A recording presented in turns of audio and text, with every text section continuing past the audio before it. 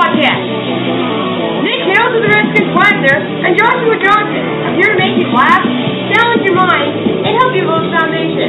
This is the Dynasty Pulse, presented by the Dynasty Football Warehouse.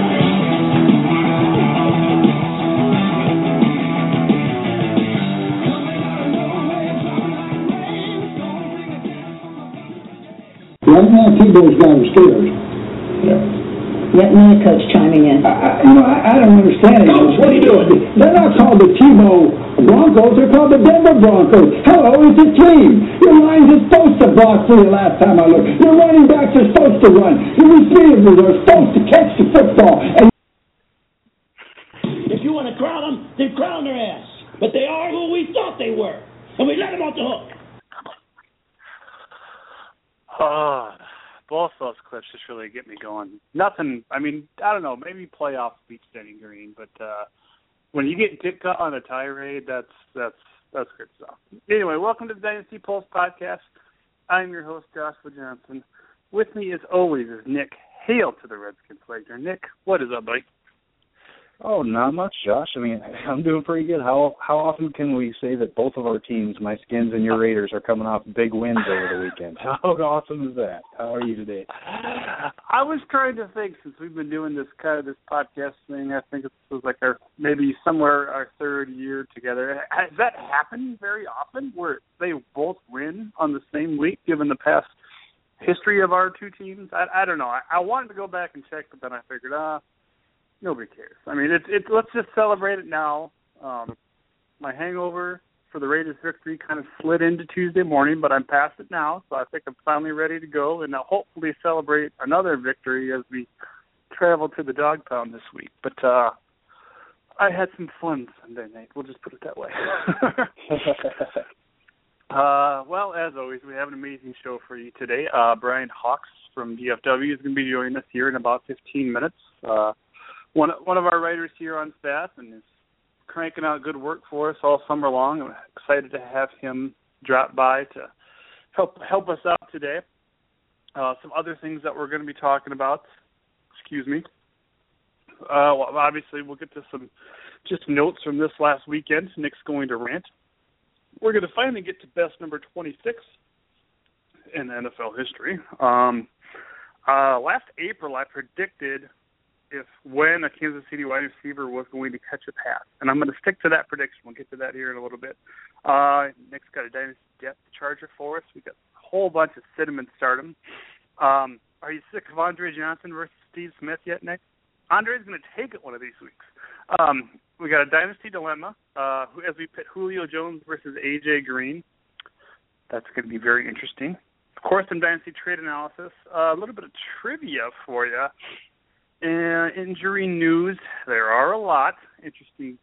Mr. Ditka there was talking about Tebow. Didn't seem to get a team this week so far, but certainly some news flying around there. We're going to get to some IDP arrivals, some guys that have really done well over the first couple weeks of the season. And then, of course, Mr. Chuck Bedice is going to be stopping by, do a little ATS picks. Very happy to report that Chuck's got an article on DFW now. Hopefully it's coming out every either Saturday or Sunday morning where he gives you 5 games to look at. Went 3-2 again this week. So, he's always not just picking the winners or the favorites or whatever. He's giving you breakdowns of why he's picking these games. He's going to have some little fantasy tidbits in there as well.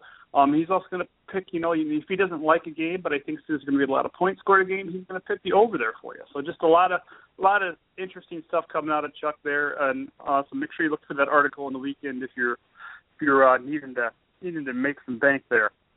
But like I said, Brian's going to be joining us here in about 10 minutes now. But let's just hear what DFW can do for you before we get going.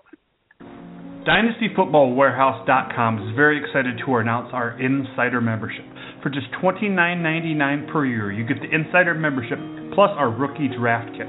Insider membership itself is $24.99. Just the Rookie Guide is $9.99. DFW is where Dynasty Football is a way of life. You can dominate your league for only $2 a month.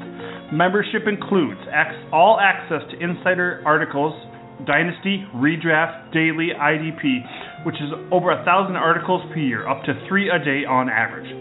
Includes Dynasty expert rankings, updated monthly, average draft position data, 2015 projections, in-season weekly rankings and management, rookie draft room, and so much more. 24/7 access to DFW staff via email for roster management advice, trades, drafts, rebuilds, waivers, commission assistance, advice for bylaws, scoring, and setup on new leagues on MLF.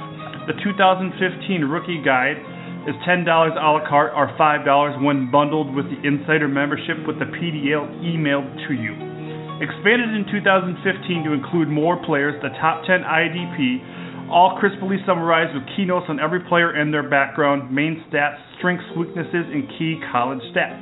143 skill position, 106-page PDF, 41,000 words of rookie insight, plus 100 hours of research, analyzed and boiled down for your NFL draft day enjoyment. Combines all recaps from skill positions at the combine, includes guide along updates after the NFL draft, adjustments made through training camp and preseason. All three membership options will get you entered into the multiple DFW contests and giveaways. Each will enter you into a raffle for a brand new iPod, which will be given away during halftime of Super Bowl 50 via third-party security raffle. You will get entry into DFW Week 1 free roll tournament on FanDuel or DraftKings, where the winner will receive $200. You will also gain entry into the DFW Survivor contest, where over the course of the 2015 season, the last team standing will also receive $200.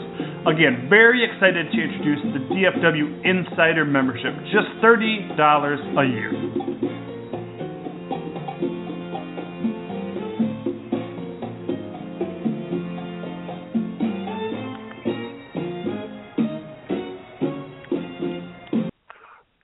All right, Nick. Well, I want to first start out our Week 2 reaction talking about some guys that we really have no business talking about on this podcast. Arizona kick returner J.J. Nelson, Riley Cooper, Philadelphia wide receiver, and the Oakland Raiders center, Rodney Hudson. Do you know what they all did this week? They all recorded one tackle, which happens to be the same amount of tackles that Khalil Mack recorded for the Oakland Raiders in their victory. Now, I know I'm a Raiders fan, and I'm supposed to be behind my guy, but, and then I see Alex Mack said yesterday that he thinks he can be the next Lawrence Taylor. I'm still not seeing it. I love him. I know it's going to take some time. He's a Raider, but I'm just sick of people giving this guy praise. I mean, you think he had 20 sacks last year and 150 tackles. I don't care that he's grading out as the Pro Football Focus, just, God of all men or whatever. It's just, where is it? I need to see it. He needs to be dominant for our winning streak to happen, Nick. So that's, if I have much else. But what do you got? Maybe you'll spur my memory here. Well, there's a lot of reactions from Week 2. I'll start in Dallas. Joseph Randle dominated carries for the second straight week, so he looks like the running back to own there in Dallas. And now it's Tony Romo and Des Bryant out. I think he probably gets a decent bump. Then go to some quarterbacks. Johnny Manziel actually looked good. Your boy Derek Carr went 30 of 46 for 351 yards and 3 scores. He looked really good, as did Blake Bortles, 273 yards and a couple touchdowns. 2014 might have turned out to be a pretty good quarterback class after all. And then you look Seattle, New Orleans, Philadelphia, the Giants, and Baltimore. All those teams are 0-2. Washington could actually win the NFC East if they can beat the Giants on Thursday night. They'll be in pretty good position there. And then Jets. Ryan Fitzpatrick and Brandon Marshall look pretty good there. They look like a team that can compete for a wild card with that tough defense they have. And lastly, for so many years, we saw Peyton Manning make average wide receivers like Brandon Stoker look great. Now he's got an elite wide receiver in Demaryius Thomas, making him let's face it, Peyton Manning's a pretty average quarterback at this stage in his career, but he's got the Demaryius Thomas making him look really good. That's just kind of a weird flip-flop there. Yeah, and I think not that you purposely didn't say anything about him, but you talked about Fitzpatrick to Marshall. I think Eric Decker is kind of falling into that nice compliment role like he had there in Denver that, made him such a sought-after free agent. I got him all that money, and I think he had a great game, too. I know he had a PCL issue later on in the game. Sounds like it's not going to require surgery. But I'm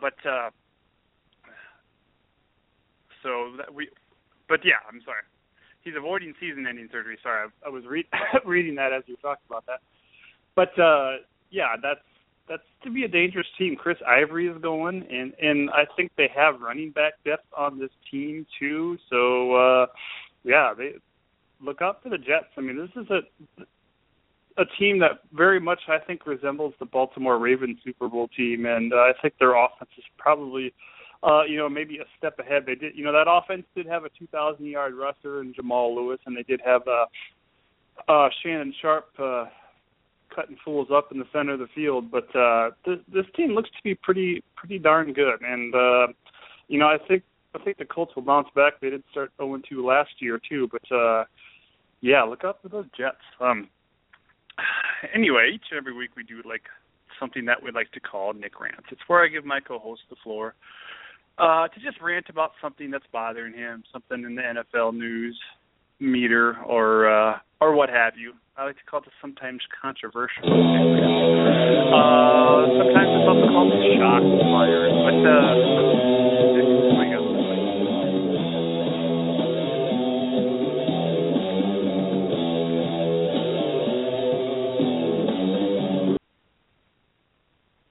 So the Colts starting out 0-2 is considered one of the biggest shockers around the NFL, but I'm starting to wonder if it should be so surprising. And don't get me wrong, I didn't predict this. They were my pick to win the AFC South. But looking back, there was one big red flag. Head coach Chuck Pagano, who's led the Colts to 2 straight division championships and 3 straight 11-win seasons, was said to be on the hot seat before the season began, and that there was tension between Pagano and the general manager, Ryan Grigson. So I started thinking, what teams with coaches on the hot seat have went to the Super Bowl recently? Of course, usually if the head coach is on the hot seat, the team hasn't played well, so there shouldn't be many. But the New York Giants under Tom Coughlin and Jim Fossil before that, who didn't win the Super Bowl but did get them there, were the only examples I could think of off the top of my head. And due to playing in the media capital of the world, New York, they were probably used to being on the hot seat. I mean, unless you've won multiple championships, you're always going to be on the hot seat in New York. So they were likely somewhat immune to that effect.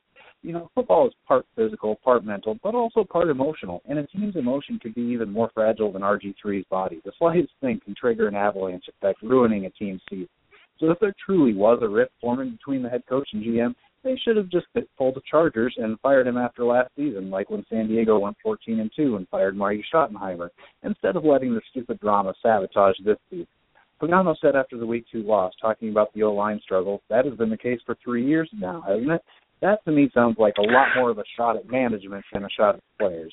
Teams need to remember the old saying, with loose lips sink ships. So if you leak that the head coach is on the hot seat, he's as good as fired, and the team's season is already shot.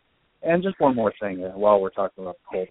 The Indianapolis PR guy needs to really sit down with the running back, Josh Robinson, and say, dude, you're wearing the same number and playing the same position as one of the biggest busts in franchise recent memory, Trent Richardson. You got the same body type, only 1 inch 7 pounds difference, and you both have 3 syllable names that start with an R. I mean, you got to change that number. It's just too much similarity there. Oh, yeah.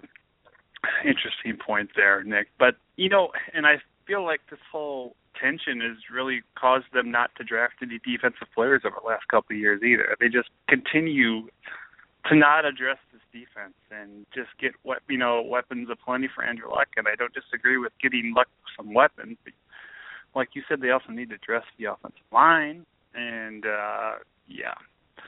a weird situation for a team that a lot of people thought were going to be going very far. And, like I said, I think the Colts will bounce back, and they're certainly a playoff team in a lot of people's eyes still, even though they started 0-2 again. But, sounds like a weird first-class problem, if you will, there in Indy. But I'm just happy my Raiders won a game. That's the weirdness of all of that. But anyway, we have Brian on the phone here, so we're going to push best number 26, Nick, to after injury news. Let's see. Brian, are you there? I'm here. Hey guys, how's it going? Good. How are you? It's Brian Hawks, DFW's own Brian Hawks, I should say. Brian, I don't know really anything about you besides that you're a DFW writer, and I believe you live in Minnesota. Is that correct? That's right. Yeah, been in Minnesota my whole life. Proud Vikings fan, as proud as I can be anyway, with our track record of not winning, I guess, the big game. But no, it's I just started writing for DFW within the past year, and it's been an awesome experience so far. So. Yeah, we have a great staff, and you are certainly part of our talented group, and we appreciate you coming on today, and hopefully we can spread some wealth. And we like to have our writers on because it just showcases what an awesome site we have here, and just people need to know that, and that's why we have people on like you. So we appreciate you stopping by. Let's first get into it. Now, last April, maybe it was March or whatever. Anyway, during their off-season podcast, I predicted that the Kansas City wide receiver would finally score a touchdown Week 5 versus Chicago. I'm going to stick to that call. But when do you think it's going to happen, Brian? I don't know how well you know that Kansas City schedule, but, I mean, we know what Chicago's secondary looks like. Is that maybe the week, or what do you think? Can they do it sooner? Yeah, I mean, I kind of looked at Alex Smith's his historical performance to gauge, where the numbers have come from. And, I mean, the odds just are that eventually he's got to throw a touchdown to wide receiver, right? I think the Bears, obviously, secondary is as good a secondary as any to be the victim for that.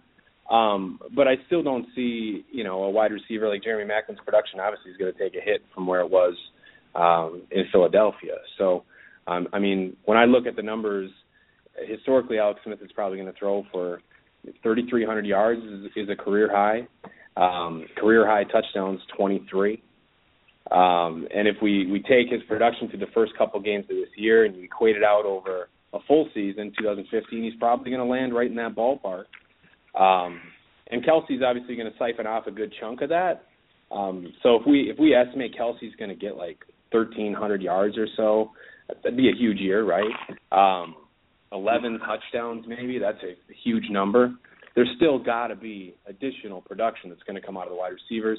So, yeah, I'd go Jeremy Maclin, Chicago Bears. That sounds like a great opportunity. It's going to happen. Eventually it's going to happen. And this is not, I think I heard it during the Thursday night game. I think it's 20 games. So it's not just a full season. It's additional games onto that. Nick, what are your thoughts? Yeah, I think Chicago sounds as good as any. It wouldn't actually surprise me if he threw a touchdown this week at Green Bay on Monday night. I mean, they're going to have to put up some points to hang with the Packers, right? So, yeah, eventually it's going to happen. You want to think it could happen versus my Raiders, but I think they're lucky. I'm lucky they get Chicago first there. But anyway, another thing that we've been playing around with here as the season got closer and now that we are in it is something that we like to call Dynasty Depth Charger, and I still don't have a clip for it. I spent my clip loading time this morning trying to reload some clips that haven't been working the last couple of weeks. But anyway, you don't need to hear about that. But Nick's turn to do Dynasty Depth Charger today. So what do you got for us, Nick? Well, the Eagles planned on bringing third-round pick linebacker Jordan Hicks along slowly, rotating him in behind Kiko Alonso and Michael Kendricks. But now that Alonso could miss the season and Kendricks is also dinged up, I think that Jordan Hicks could have a big opportunity to shine. And judging by his play last week, he may be up to the task. As a middle linebacker, he won't be asked to blitz a whole lot, which is good news for opposing quarterbacks. The Eagles only blitzed him once last week, and that was the play where Hicks got a sack, forced fumble, and broke Tony Romo's collarbone.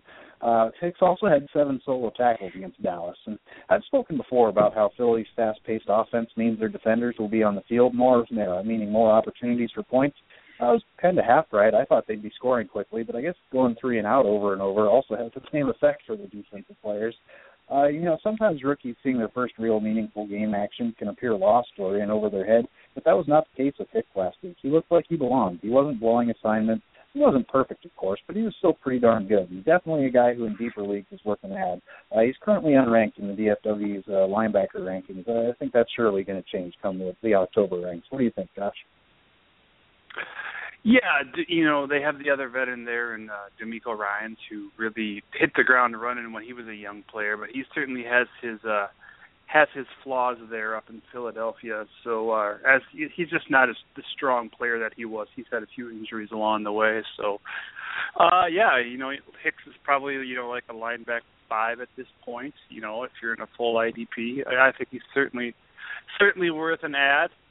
Brian, I know you're not a big IDP guy quite yet, but do you have any thoughts about Hicks? Have you seen him play in college or anything? I haven't stayed up on Hicks, and I'm going to leave the IDP talk to you guys as the experts. I'll study up, though. I'll get up to your level, trust me. All right, well, Brian is coincidentally in our DFW 16-team league, which makes me feel like we should have graded your team today, but I kind of forgot about that. But that is a full IDP, so do you feel like that's getting you more aware of what's going on in the full IDP world there? Yeah, it is, slowly but surely. The more I get exposed to it, the more I think I want to include it in some of the other leagues that I participate in.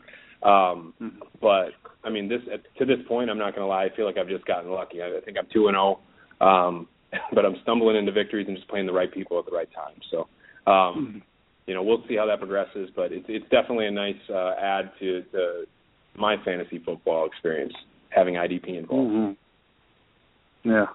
Well, I'm 0-2 in that league, and I think I've scored like the third most points. So I just ended up being in a tough division. But this is not my format to complain. Maybe I'll do it later. But anyway, let's get to some stardoms here. We've got some tight ends on the dock. If we want to go with these guys, if you want to play your guys on Thursday night, I don't necessarily like it. It's not very fun, especially if they lay a couple, like a 1 point or no points. It's not very fun to look at that for the next couple of days. But what do you think about, Brian, we'll stick with you, Jordan Reed or Larry Donnell or Heath Miller? Now, Reed and Donnell are playing each other on Thursday night game in New York. Heath Miller is at St. Louis. So out of those three, the guy that stands out to me at the start it's Jordan Reed. When I look at the New York Giants and their production so far in 2015, it's 2 weeks, right? But they got daggered week 1 by Jason Witten for 3 touchdowns. So year to date, they're 30th against tight end in points allowed. But if we go back farther and look at 2014, bigger sample size, they still weren't great last year, 24th against tight ends. So I like that. I like the matchup. But in addition to that, I like what Reed's got going right now in Washington's offense. He's tied for second in the league with 17 targets. So of that trio, I'm going Reed as the start guy. Correct me if I'm wrong, Nick. Didn't the Giants and Redskins play on Thursday night last year, and Larry Donnell had like 7 touchdowns or something crazy like that? Close. It was only 3 touchdowns last year. But if you look at this year, and Donnell only had 7 catches and under 60 yards on the year, whereas Reed had 6 catches for 82 yards just last week. Jordan Reed, he's just the guy that you start when he's healthy if you have him. Just don't expect more than 6 to 8 games from him. And like Brian mentioned, the New York Giants defense is suspect versus tight ends. It wasn't just with Jason Witten that burned him. Jacob Tamme last week had 77 yards against him. So I would definitely go Reed, followed by Miller, and then Donnell would be my third choice out of those 3.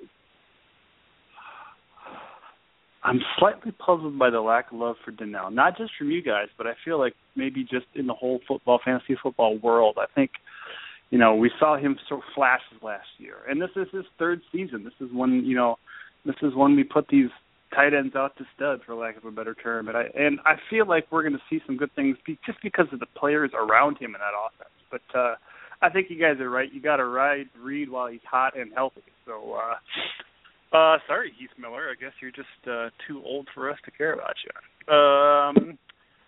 Well, we had Drew Brees in this next one, but I had to flip him for Marcus Mariota. But now it sounds like Brees is going to play.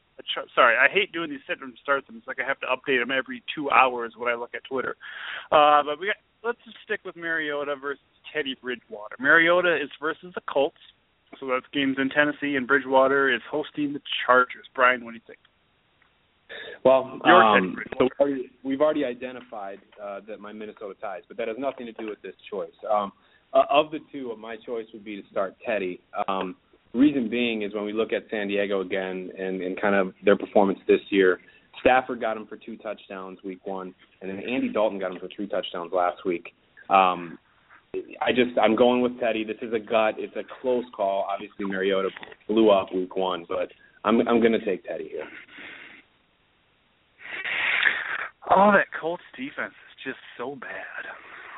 And I worry. I feel like Mariota, where, he's maybe obviously a little bit more athletic than Bridgewater, and Bridgewater's got more veteran weapons. I just haven't seen much out of Wallace and Charles Johnson. So I'm kind of confused. I mean, obviously you're not going to yell at the team for giving Peterson as many carries as they did last week, and they didn't do the week before. So I feel like the Vikings have a good handle, and they're gonna win this game. So I think I'm gonna go Mariota, because I think that game there against that poor Colts defense could actually be kind of a slugfest. Andrew Luck's going to be pissed off and want to get in that first win. And I think, where Mariota isn't going to match him uppercut for uppercut, I think there's certainly going to be a little room for some garbage time there. And, let's say, I think the Colts win this game, but I think Mariota and company make it look good in the fourth quarter. So I'm going to go Mariota. What do you think, Nick? Yeah, I think the Minnesota offense just revolves around Adrian Peterson. Teddy Bridgewater's only got 1 passing touchdown on the season so far. The Vikings can win without leaning on the pass. So I think Tennessee, without the great running game that Minnesota has, Tennessee is going to need to rely more on the passing attack if they stand a chance of dealing into their 3rd loss of the season. So I definitely have to go with Marcus Mariota in this one. Well, and speaking of Vikings and their weapons, and this makes more sense now that I know that Brian's a Vikings fan, but I believe it was you. Did you snipe Michael Pruitt from me in DFW 16? Is that right, Brian? I did. Yeah, I did. Let's I own him see in a little several too tight leagues. end. He has done nothing so far. Yeah, I own him in more than I probably should too. But let's see a little too tight end, like all New England Patriots sit with him and Rudolph. I need to get Michael involved. The guy is just ridiculously fast. I want to see him.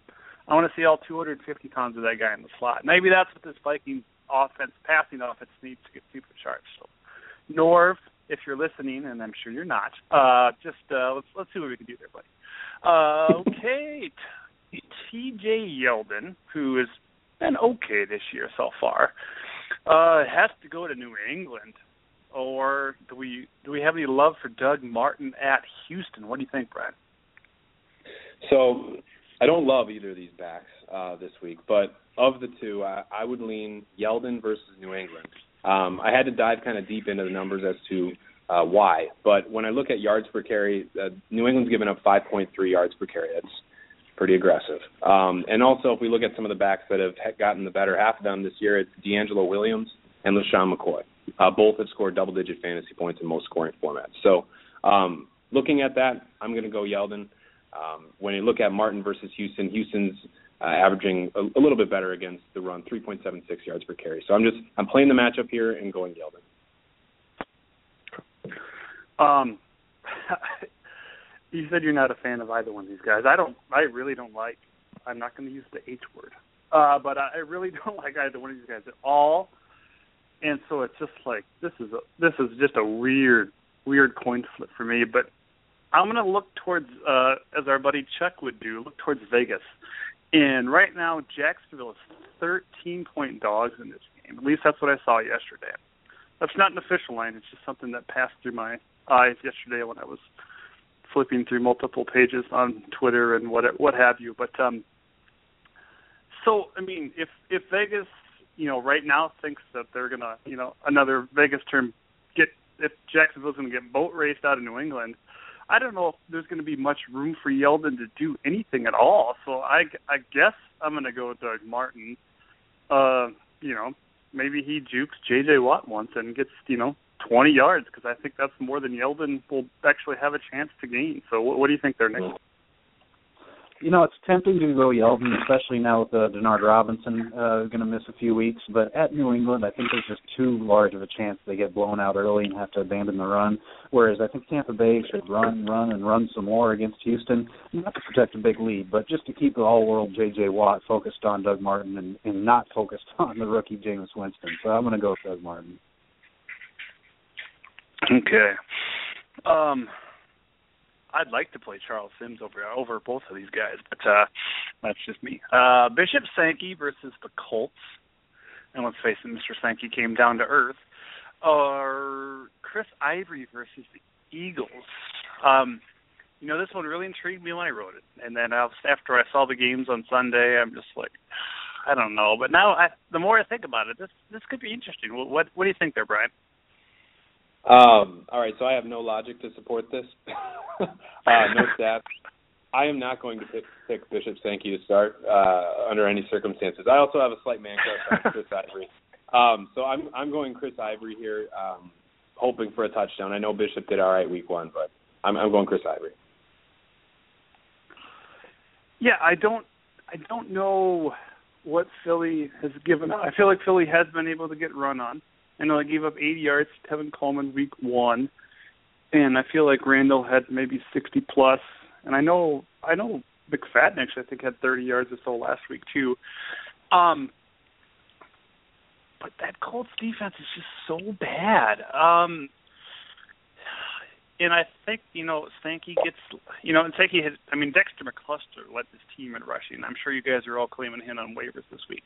But I got to go Sankey. And I guess not a lot of logic involved, maybe besides the quarter in my back pocket. But I think Sankey finds the end zone, and I think he catches, 5 or 6 balls, and that could maybe outdo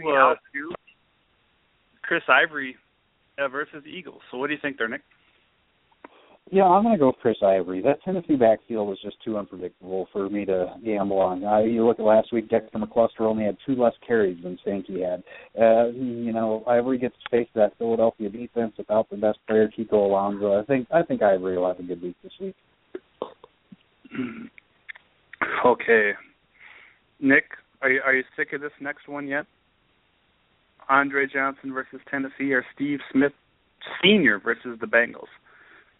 You could just tell me you're sick of it and we can stop. But this, in case you didn't know, Brian, we've done this one every week of the season so far.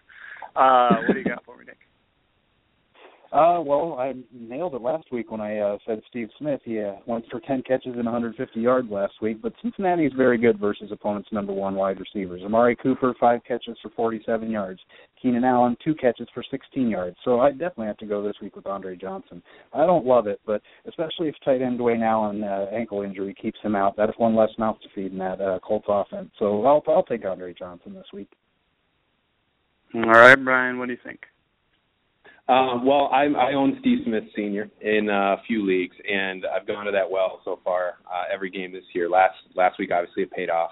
I don't love the matchup, but I struggle with trusting any of Andrew Luck's targets because I just don't know on any given day who's going to get what, outside of maybe T.Y. Hilton. So I'm going to go to Steve Smith Sr. because by default, I think he's the only option in that passing game right now. So I'm going to say Steve Smith Sr. Of these two. Yeah, Crockett Gilmore got a couple of lucky touchdowns last week. I know that seems like a weird phrase, but he is the man. And I just, gosh, would either one of you guys start Dante Moncrief over both of these guys after what we saw and them trying to come back on Sunday? What do you think, Brian? Or Monday, I should say. Yeah, I think I would probably go there. Steve Smith has yet to score a touchdown. He had a nice opportunity week 1, dropped the ball. But, yeah, I think that I would probably go Moncrief over Steve Smith this week looking at these matchups. And, Nick, what about you? Yeah, I would also take Moncrief over both these guys. I guess back to the task at hand. I don't feel like Andre Johnson is done. I feel like it's gonna happen one of these weeks. And like Nick said, Nick said it and Brian kind of supported it. Steve Smith is the number 1 option, and since he does a good job at taking that away, they know this Ravens team as well. So I guess I'm gonna have to go Andre Johnson. Maybe this is the week.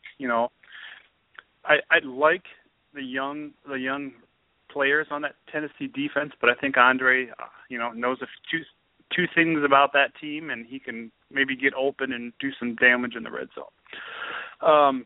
Sammy Watkins versus Miami, or Jeremy Maclin at Green Bay. So that's Watkins at Miami or Maclin at Green Bay. I think the KC at Green Bay is the Monday night game. Nick, what do you think?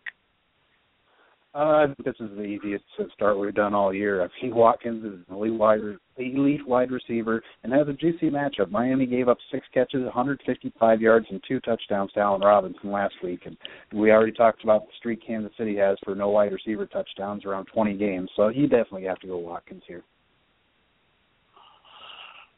I'm going to go the other way. I feel like I know Miami's defense has some issues, and losing to Jacksonville is never good for your persona.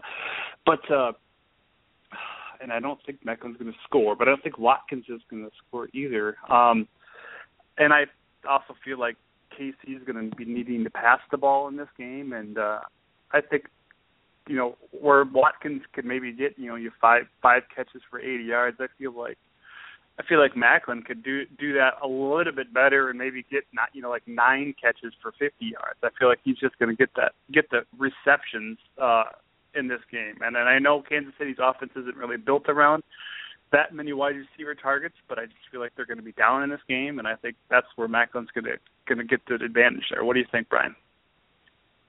Really, Nick hit on all the points that I had kind of in looking over. This one for me is Sammy Watkins. By quite a ways. I can't until Kansas City starts to get production on other wide receivers. I just can't go there. Okay. Well, Brian has opted to bow out of a couple of the IDP ones here. So, Nick, what do you got for me on Vincent Ray versus Baltimore, who playing a little bit over his head as far as I'm concerned, or Alex Okafor versus the 49ers? Well, I think it all depends on your league scoring. If it's really sack-heavy scoring, you may want to think about Okafor, who already has 2 sacks, but it is kind of risky. Colin Kaepernick, for all his shortcomings, can be somewhat slippery there in the pocket, so it's risky if you go Okafor. In standard scoring, you definitely have to go with the run stuffer Vincent Ray, because the Ravens are going to try to establish the run game this week. So standard leagues, I would take Vincent Ray. Mm-hmm. Yeah, I'm kind of along that same line, especially when you think about how much Eifert is involved in this offense. Maybe Ray's going to be asked to run with him, and that certainly opens a chance for a turnover. And I totally hear what you're saying about Okafor and versus Kaepernick. I really didn't watch a minute of the San Francisco-Pittsburgh game. I just saw the score, and it didn't look like you really needed to watch much at all there. But Kaepernick looked really good that Monday night versus Minnesota. Just really good anticipation. I think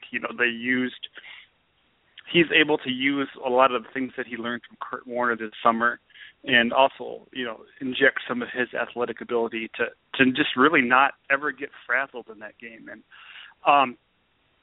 I feel like the strength of the Cardinals' defense is their secondary, so I think Okafor could, where he led this team in sacks, he's also going to have those games where he's completely taken out, or they might opt to move away from him. So I'll go with Ray there too, who, like I said, he's playing a little over his head right now, but I got to start him in a league right now, so I guess I'm happy for it. Landon Collins versus the Redskins on Thursday night, or Robert Blanton versus the Chargers. What do you think, Nick? I believe Blanton only has 3 tackles on the season. I think Landon Collins should have that in the first quarter this week, whether it's coming up in the box to try to slow down the Skins' rushing attack, but really embarrassed a formidable St. Louis defense last week. And when he's not up in the box, he could end up being matched up with the tight end Jordan Reed at times, leading to more tackle opportunities. So I definitely would go with Landon Collins this week. Well, I feel like Blanton could maybe get a little Ladarius Green action, and this San Diego team, where I thought they'd make it a precedent to give Gordon 15 to 20 carries. Did I say Philadelphia? I meant San Diego. They have a lot of receiver weapons, and Rivers likes to air out the ball. I'm not sure what his yards per pass attempt are, but I feel like they like to take chances downfield. And where Blanton has kind of had a down year, I think Landon Collins is going to have his up and down games. And I feel like it's really even, but I don't know. I feel like Blanton just makes a big play in this game, and it makes it worth it starting over here. I'm a huge Landon Collins fan, but I'm not going to necessarily thrust him into a starting role every single week this year until I see some multiple double-digit tackle gains from him. So that's what we have for sit him and start him.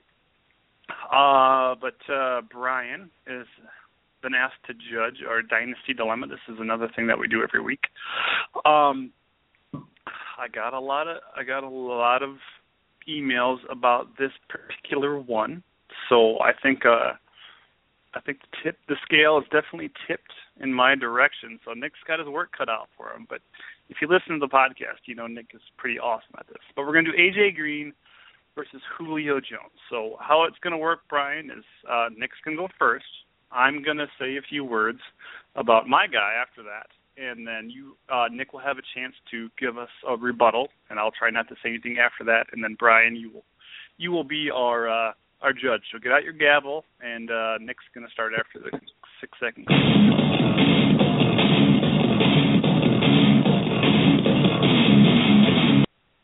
Oh, my God. Julio put up 13 catches for 135 yards last week. He's so amazing. But, the 13 receptions, that's a franchise record. That's not going to happen every week. And, sure, if you're on the clock in a draft right now, you're probably taking Julio Jones. But these two are a lot closer than you may think. A.J. Green's only 27, and he's only missed 4 games with injury throughout his career, whereas Julio's missed 15 games over the same amount of seasons, 4. Julio's career high in touchdowns is 10. A.J. Green has 11 scores in 2 different seasons, and last year they both had 6 touchdowns. I think defenses can focus in more on Julio Jones. Roddy White's old and always dinged up. They have no good tight ends. The running back Tevin Coleman's already hurt. So defenses will focus on Julio like they have on A.J. Green in the past. But in Cincinnati, Tyler Eifert looks like a legitimate threat. Marvin Jones is making plays, and Jeremy Hill can't hold on to the ball. So they may be throwing it a lot more, and defenses can't zero in on A.J. Green like they used to be able to. And one more stat. A.J. Green, in 2 of his 4 seasons, he's gone over 90 receptions, whereas Julio Jones has only topped 80 catches once in his career. Right now, Julio Jones' value is at an all-time high. He's probably one of the top 3 wide receivers with Antonio Brown and probably Odell Beckham now that Dez is injured. So if you're a buy low, sell high guy like our wheeling and dealing Dan Burgundy Hines, this could be a great time to try to deal Julio for A.J. Green and maybe a high draft pick for next year, unless you're in a win-now mode. That's the only way I would take Julio right now. Josh? Okay. Well, this is going to get weird. And maybe Julio has less receptions because when he gets the ball, he just takes it to the house. Okay. I can finally rag on the red rifle now. Of course, that's Andy Dalton. Even though the bullet case may be more expansive than Matt Ryan, whose running game is still a little TBA, I still feel like you got to go Julio here. But enough about these pretty boy quarterbacks. This is A.J. Green versus Julio. So I've had some internal discussions here on this matter, and the overwhelming majority is that it's not even close. Julio is tops. I'm hard pressed to find a definite line besides just watching them play. I also feel like Julio's value has finally recovered since the whole pins in the foot year. AJ has had some health issues over the last couple of years, and I think his value is in turn down. But Julio is 1 year younger. Even though he has an older quarterback in Matty Ice, he's probably better than Andy Dalton. Cincy also boasts a very solid running game, but the ATL is up and coming, and I think that factor gives Julio a little bit of advantage because he is the top option in this offense. And I think, next year, moving forward, I think they're going to have a nice 1-2 punch there in the running backs, given they get some good experience this year. And I also got some word from Jay Myers on this.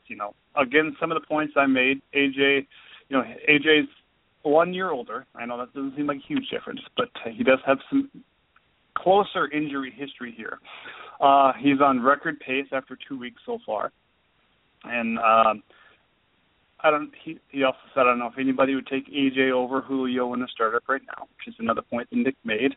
Sounds like Jeff, Bill, and Jay are all have Julio 1.2 right now in their DFW ranks, and Dan has him number 3. Sounds like he's going to be the number 1 overall wide receiver as we do our October ranks. There's also a thread in the DFW forums right now, if somebody, like Nick said, should sell Julio for AJ Green in 2016 first, but no overwhelming response as everybody would hold Julio. So that, I think Jay said he thinks that says a lot about the market value in terms of how people are seeing. But I think the really deciding factor is that we've all seen we've all seen AJ have really good games, but we've all seen Julio just flat out dominate games and kind of win them, just with making some spectacular catches. I think if you just line these two guys up, and even swap the team, I think you just got to go Julio.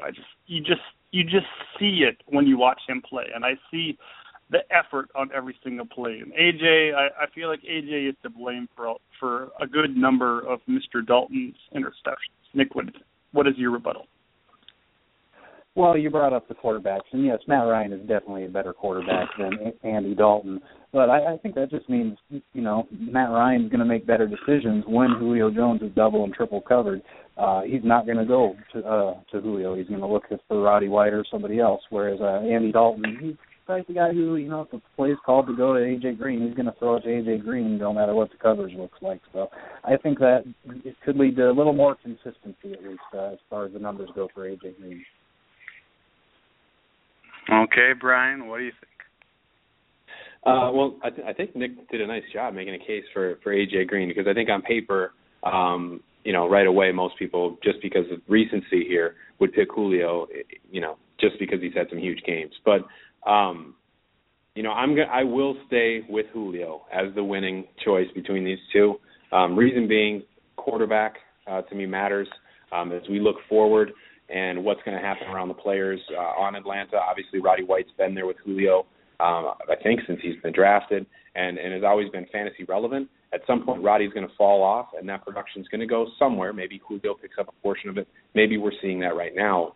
And I think that the opposite might happen in Cincinnati, whereas some of the younger options in Cincinnati, Eifert, Marvin Jones, whomever, may step up and actually take some of the production we've seen from A.J. Green to this point. But, again, Nick, you made a great case, but I would still go Julio between these two.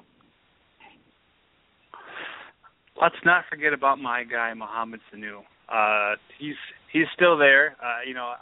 He gets lost in that offense, but he's going to have his big game, and he's certainly a guy that's going to obviously benefit from Green being there. But I think he's a nice fill-in when Green's hurt too. He's done that very good job there. So, sorry, I just really like that guy. Let's go with some dynasty trade analysis here.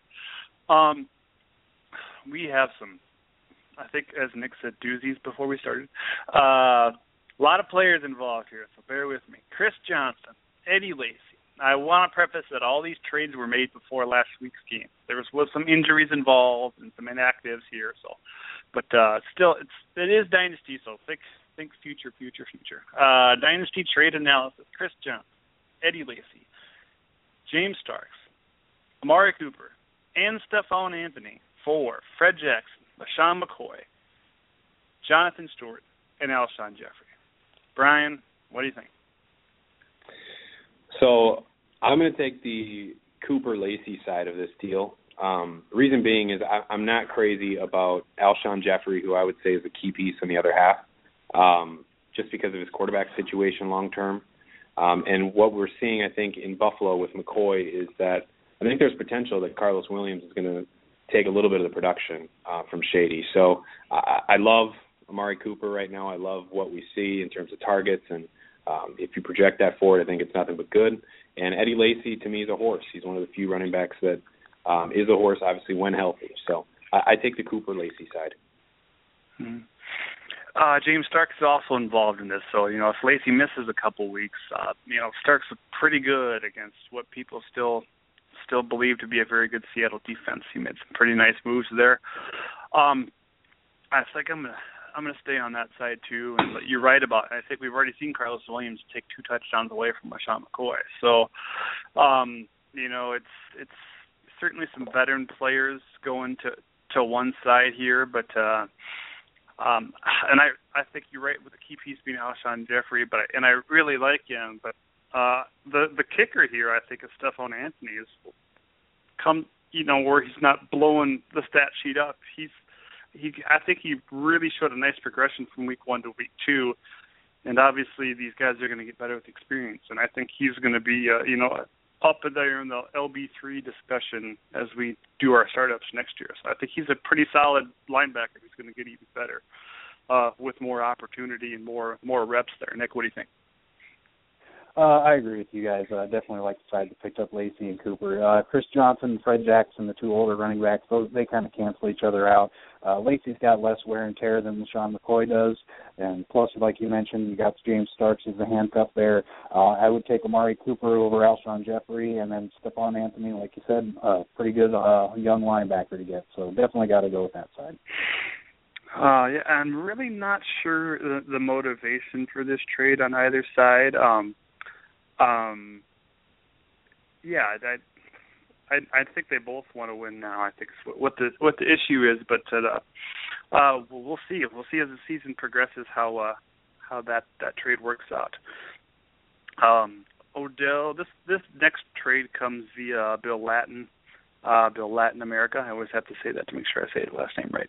Now the DFW writer here, he just asked me this, and I said, we should talk about that on the podcast. This is a good one. So somebody offered him Odell Beckham and Devin Funchess for DeAndre Hopkins and Devontae Parker, and I was like, oh hell no. Brian, what do you think? This one's tough. I like all these guys.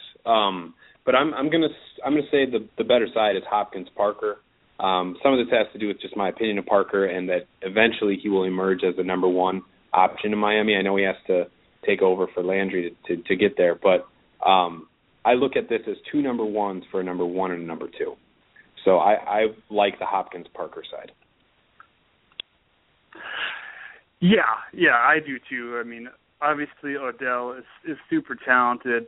And he's gonna be the mainstay there in the Giants for a long time. But Funchess has done next to nothing. And I know Parker's in the same realm, but looking back to where I thought both of these guys were pre-NFL draft, I really think Parker is the better prospect. And I know Bill knows that I love Hopkins, and he keeps dangling him over my head. But why on earth would you ever trade DeAndre Hopkins? I don't see why you would ever do that. So, Nick, what do you think? Long term, I definitely like the side that we get Hopkins and Devontae Parker. But as far as for this year, if you're trying to win now, I question whether Parker's going to be able to contribute a whole lot this year just because of the injuries that he suffered, kind of holding him back. So if you're trying to win now this year, I would go with Beckham and Funchess. But long term, definitely Hopkins and Parker. Mm-hmm. You think Funchess can actually get a role in this offense, Nick, as the season progresses? I mean, how hard can it be to beat out Ted Ginn and Corey Brown? I think eventually he's going to start to produce more, yeah. Don't forget Jericho Cotry. Okay, Nick, let's stick with you. Colin Kaepernick, Todd Gurley, Trey Mason, and Sammy Watkins for Ryan Tannehill, Lamar Miller, and Mike Evans. This is really, really even. I'm going to go with, I guess, Tannehill, Lamar Miller, and Mike Evans just because I'm not a big fan of Colin Kaepernick. I think he's going to be a guy within a year or two that's going to be on the waivers. So, and Gurley, we haven't seen him play an NFL down yet. Trey Mason's been dinged up. It's really, really close, but I'll go with the side that picked up the 2 Dolphins. Yeah, I'd like to think the side that picked up, Gurley, Watkins, obviously the main piece, and the Mason being the handcuffs there, is hopefully rebuilding, and Tannehill's got a nice value right now, So I think I don't disagree with trading him at this point in time. I'd certainly like to own him in the league. So I think it's a pretty fair deal. With the addition of Gurley, you get his handcuff. You give up Watkins, but you're getting Mike Evans, Tannehill, and Lamar Miller, and those are certainly three pieces that are going to be guys that you can start each and every week and don't really have to agonize over that decision. And in terms of the other guys, Gurley, we don't know. Even when he plays, are you going to be ready to start him? Obviously, it sounds like the Rams are not going to play him until he is 100%, which is good for him and for fantasy owners. So I think when he plays, you can use him. But Watkins, I think Watkins is kind of a week-to-week thing right now. I know he's an elite talent, but you got to wait for him to blow up until you get some confidence. I think. What do you think, Brian? Yeah, I mean, I think this is a fair trade. If I was to pick a side, I'm doing it again. I'm projecting forward and saying, in a dynasty league, I think that the top shelf elite talent of Gurley and Watkins those are two elite level players. Whereas the other side of the deal I would put Evans in that category. So, if I was really looking to build something long term, I would probably lean on the Gurley Watkins side. But if I want impact and I want a guy I can trust to start every week right now, then it might be the other side of this deal. It might be, the Evans side. Mm-hmm. Certainly a big one, and some of these last couple are ones I just pulled off Twitter. So, interesting moves there. It's always fun to just search Dynasty trades on Twitter and see what's going on in other leagues. And one thing that we don't know when we're talking about these is what the rest of these teams are like, and what this league is like, and how they value players. Is it I don't know if I'm assuming these are all PPR, but maybe it's 1.5 for running back reception for tight end. I know there's not tight ends involved in this trade, but just know that when we're doing dynasty trade analysis, we not necessarily always know the full picture. Some of these trades, like the first one, came from DFW 36. Some of those we know a little bit more about, but just know that where we're coming from on a lot of these.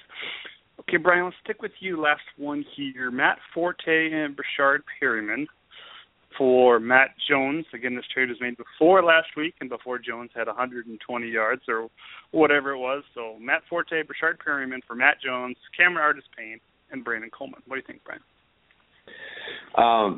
So Matt Jones obviously looked great last week, right? He's looked great to this point. So, if we assume that he's going to maintain that going forward, it changes this a little bit to me. But I'm gonna actually throw that out. And I'm going to say that I'm going to take the one proven commodity in this deal, which is Matt Forte. And for me, for that reason, I would pick that side of this deal. It's just he's done it. I know he's aging, but he's the one proven commodity in this deal, and he's a valuable commodity. So it'd be that side for me. Okay, well, I own Matt Forte in DFW 16. So if you want to work up some three young prospects like that, we can talk. I know Nick already has Matt Jones, but just think about it. And I totally hear what you're saying about proven commodity, and definitely win now. I do worry about his age, and like I said, when you say that type of thing, I think about what I can get for a guy like Forte, and that's kind of why I took him over some other guys in the startup this summer. So if I can get a Matt Jones who looks to be a starter next year, I think Cameron Artis-Payne could be a starter next year, even though we haven't seen anything from him yet this year. I like that. I like the fact that I can turn those two guys into Forte into two guys like that. I think Brandon Coleman certainly has a future in New Orleans. I know that team is, a little down in the dumps right now, but he's got size, and Breeze really knows how to use his weapons. He's certainly not an easy guy to just start every week right now, but I think he can develop into a nice piece. So I'm going to go with the young side, even though Forte is definitely the best player right now with the track record in this trade. Nick, what do you think? Well, I'm assuming the side that's trading away Matt Forte is rebuilding for the future. So with that being said, I don't understand it. Why are you trading away Brashard Perryman, a really promising young receiver? If you're rebuilding, he would be a guy you'd want to keep. If it was just Matt Forte for the three youngsters, then fine, but I don't like trading away the rookie Perryman also. Well, Perryman's been hurt. We haven't seen anything from him this year just yet. So, and you can't trade one old player to get a whole bunch of young players without maybe giving up a little something. So, I guess that remains to be seen. Trivia time. We'll let Brian try to answer first. But I am so nice, Brian, that you get Nick as help. And Nick has no idea what the question is. I think I just labeled it current quarterbacks. But you should all know this answer, and it might take you just a few minutes to cycle through the league. But which current NFL team completely overhauled their QB depth chart this offseason? Meaning no quarterbacks on their current roster were on the team last season. Any ideas there, Brian? First team that comes to mind is Buffalo. That might be wrong, but I'm going to go Buffalo. No, EJ Manuel. EJ. No. All right. Fail. Nick, any ideas? I'm cycling through the teams. I can't figure it out yet. It's not Houston because Ryan Mallett was there last year, right? Yep. Well, I'll give you guys one clue. They drafted a quarterback this year.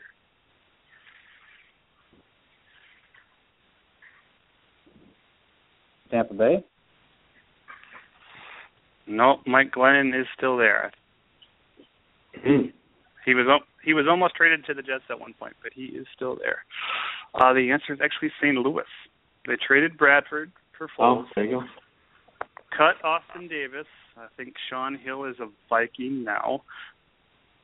Drafted, just lost his name, Sean Mannion.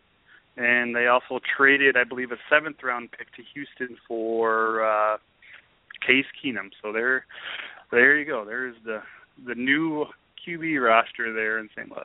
And, hey, it looks like they're having a pretty decent season so far, besides, obviously, the loss to the Redskins. But always fun to try and stump you guys. But I know I usually don't come out on the stumping end of those. But injury news, Brian, is there any injuries? We saw a lot of people go down last week. But obviously Breeze is up in the air right now. Cutler's going to miss a couple weeks. Eric Decker, we're still waiting to hear the full extent of his MRI. Kiko Alonso could be in major trouble. Any injuries out there that you're really concerned about? Obviously, to me anyway, the biggest one was the Romo injury. I'm curious to see how Dallas's offense kind of evolves from here. If it's Brandon Whedon, I think they just traded for Matt Castle. But to me, those guys on paper should have an impact negatively on the passing game. So I'm curious to see if Dallas really relies heavily on the run from here on out. But to me, that was the one injury that was a big one for me. Obviously, yeah, that's a huge effect there. What do you think that's going to have a big effect on the receivers? We saw T. Will catch a touchdown pass from Whedon. What do you think? You think he can continue? He's obviously the number one option downfield. Witten just refuses to come out of the game, so he's going to still be there. Do you think it's going to affect these guys? Or do you think Whedon can? Obviously, they maybe lean towards the run a little bit, so the targets might go down, but maybe that helps their yards per catch there. Do you think? Yeah, I think there's no question it's probably going to impact the receiving options. I actually was looking to buy Terrence Williams there after the Dez news, but at this point, I really am in a position where I think it's best to just hold and kind of wait and see what happens from here on out. Yeah, it'll be interesting to see the game plan, especially against the rejuvenated Falcons defense. Nick, what about you? Any major things that you're concerned about there? Well, the Drew Brees injury, you mentioned that he might be able to play, but it's a rotator cuff injury, if I'm not mistaken, and he's a quarterback who's already got some fading arm strength issues. I would not start Brees even if he does play this week. And I saw today that DeMarco Murray injured his hamstring in practice and had to exit, so that's one to definitely keep an eye on. Okay. Yeah, that is certainly noteworthy there.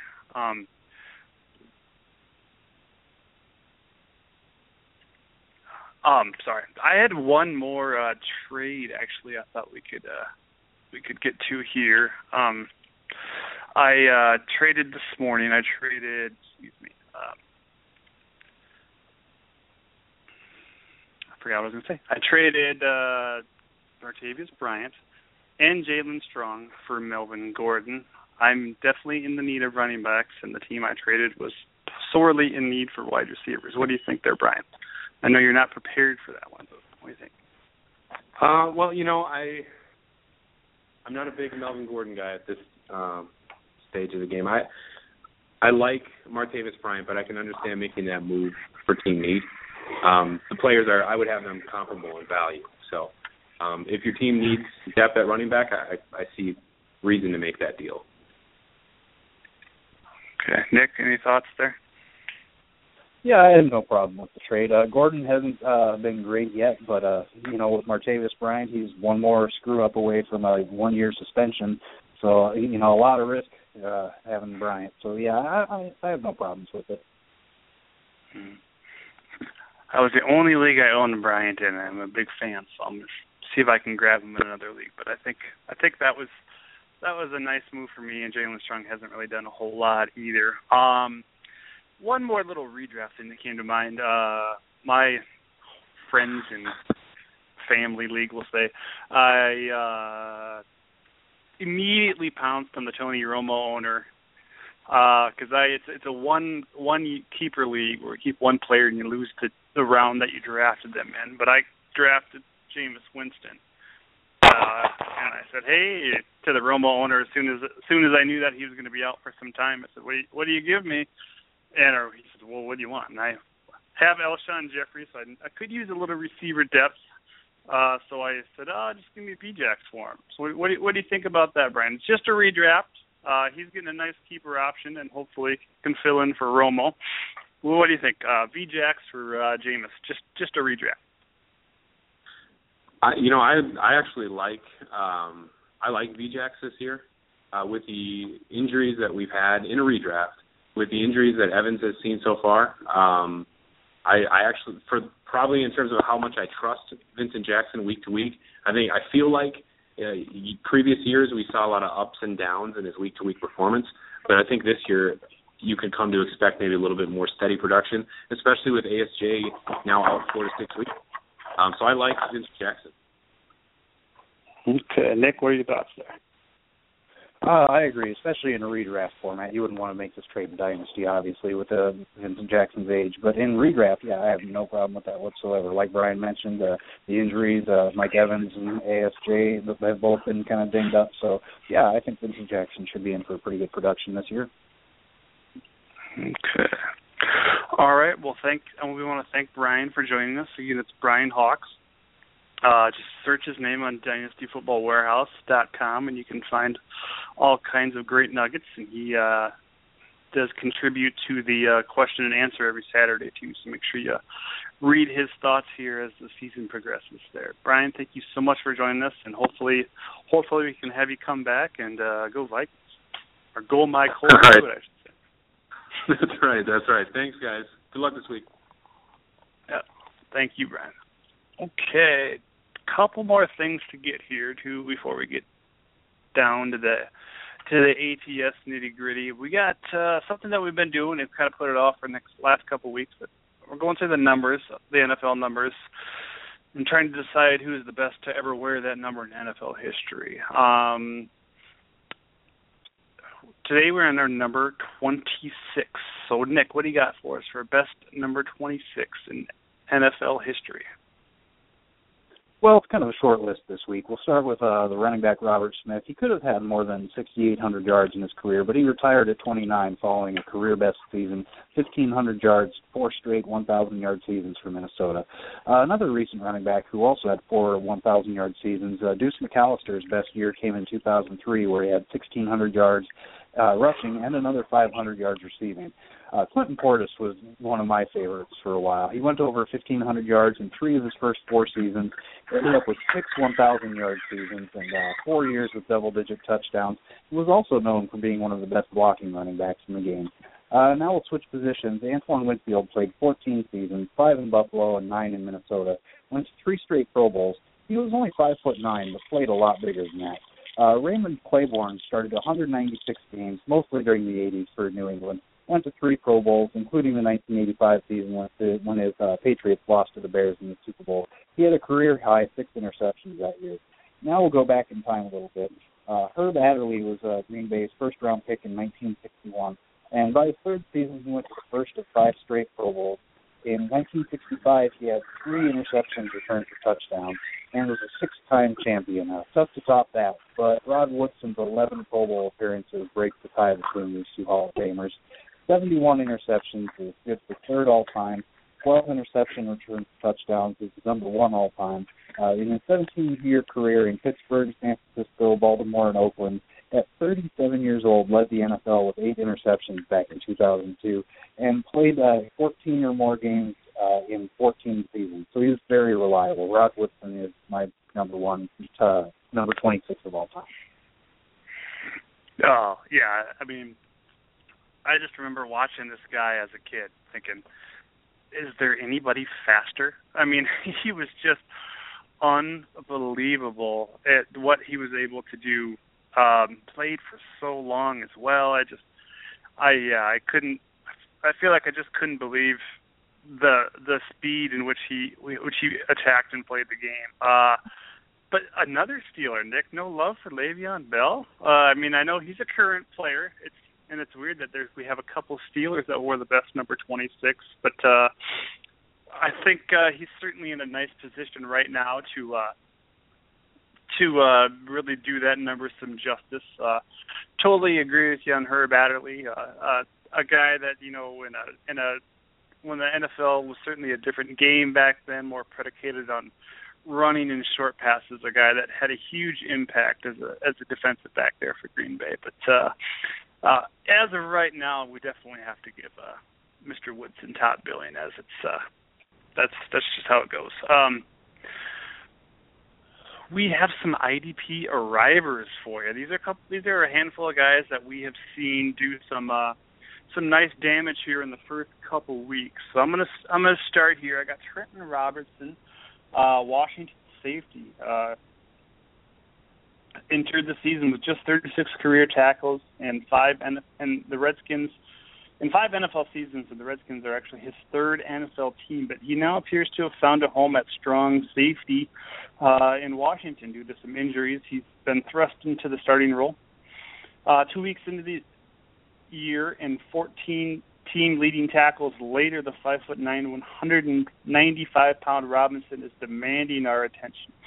Sure, he's a DB4, DB5 material right now, but if he keeps it up, he's definitely someone to keep your eye on, as seemingly major injuries happen every single week. So it's Trenton Robertson, strong safety, Washington Redskins, and we know, the Redskins are going to be giving up some passes this year, so make sure you keep an eye on Mr. Robinson. Strong safety there. Shane McClellan is the other guy I have. Inside linebacker, Chicago Bears. Former 2012 first-round pick. He's nailed down 17 tackles so far in the first 2 games. Outproduced the ultra-quick Christian Jones, the other inside linebacker there in Chicago. He was drafted as a defensive end. Made the switch to outside linebacker in 2014. Mason Foster failed to make the Bears roster because the Bears just saw what McClellan was capable of as he played inside. Friend of the podcast and radio giant Eric Casillas said a few months ago that it's easy to find inside linebackers because just about any defender can excel at it who has any type of speed or anticipation, and I think that's kind of what we're seeing there with McClellan. He's not a pretty name, but a guy that's going to produce as an inside linebacker IDP-wise. And McClellan was also a former edge guy who knows and understands how things break down on the outside. So I believe that gives him a nice advantage as he's going to be able to position himself properly to chop down plays when needed. Now, he's not exactly Urlacher, Singletary, or Dick Butkus, but for those of us full IDPers, we definitely need to take notice of his play. Perhaps you own John Bostic and you're pondering McClellan as insurance. Definitely go for it. or you have Pico Alonso and Jordan Hicks is not available. You need to be prepared for the worst. McClellan is a run stopper on a bad team, definitely seeking an ad there. So, Nick, who you got for us? Well, I'm going to start with Michael Brockers, the St. Louis Rams defensive tackle. He kind of gets lost in the shuffle on that defensive line that also features Robert Quinn, Aaron Donald, Chris Long, and Nick Fairley. But don't forget that the 6'5", 326-pounder was himself a first-round pick in 2012. So it's not like he's just a scrub taking advantage of his teammates being double-teamed, although that definitely doesn't hurt his production. He's probably only relevant in defensive tackle required leagues, and he's not a sack artist. He only has 11.5 sacks over the last 3 years. But in 2 games this year, he already has 6 solo tackles, 8 assists, and a tackle for loss. And best of all, he's likely available in all the deepest of leagues. I'm assuming that since he's unowned in our 16-team IDP league. And then Marcus Peters, Kansas City Chiefs cornerback. The rookie first-rounder is having a great start to his pro career. Already has 10 tackles, 2 assists, 7 passes defense, 2 interceptions, 1 each week. And now, remember, all interceptions are not the same. A lot of times it's just luck, being in the right place at the right time when a quarterback overthrows his target or catching a deflected pass. But that was not the case for Peters' interception of Peyton Manning last Thursday. Peters read the play or the quarterback, jumped the route, and made the play on the ball. He just did not look like a kid playing in his second NFL game. He looked like a wily veteran out there. Right now, he's the top-scoring defensive back. My biggest concern fantasy-wise is that he enters the realm of shutdown corner sooner rather than later, which would majorly hurt his value. I think if you have Marcus Peters, you may want to try to sell high and trade him right now. Yeah, I definitely hear there, but I feel like he's still a rookie. Teams are going to watch him and see how they can expose him. And I feel like some teams in the division, especially if they can figure out a way to knock him off his game and maybe let that emotional side of Peters show, that's not a bad thing to try out. And I feel you on Brookers. I mean, this is a guy that's got a lot of talent around him. And if they're going to, if Aaron Donald and Ogletree, who had something like 16 tackles and 3 assists last week, I mean, that guy's a madman. But they're filtering people inside, and Brookers is just, standing up and making tackles. He's a guy that you can use in a pinch. That definitely, like Nick said, he's available in our 16-team full IDP league. So look for Brookers for insurance. If you're sitting on a rookie like Michael Bennett or, somebody that's really not producing in the middle, Brookers is there for you. So check it out. A veteran that knows what he's doing. So let's patch Mr. Podolsky through.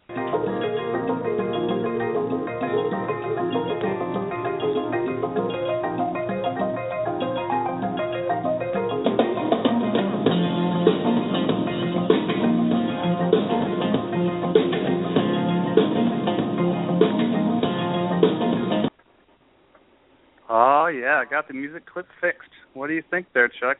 You ready Good afternoon, to Josh. get at it today?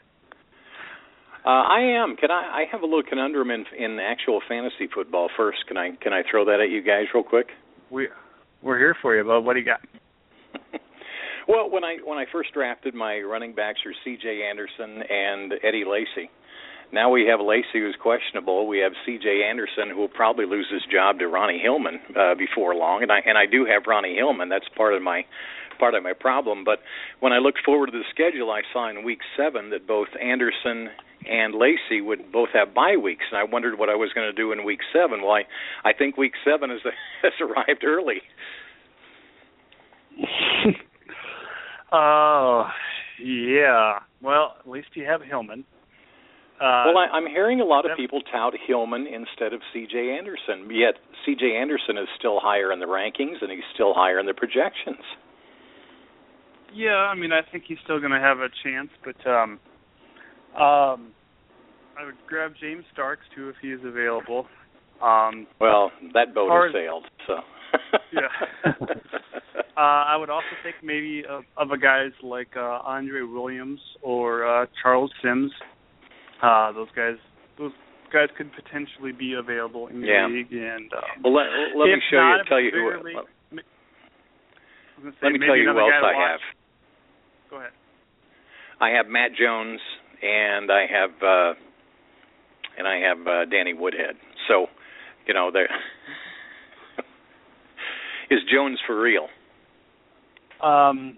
Nick, what do you think? Yes, but with Alfred Morris still there, it's going to be tough to know which weeks he's going to shine. There are definitely going to be some down weeks where he doesn't get the production. You know, my whole reason for taking Matt Jones was to have him for when I had the feeling he was eventually going to work into the starter's role and get more work, but it may be too early to put him on your team.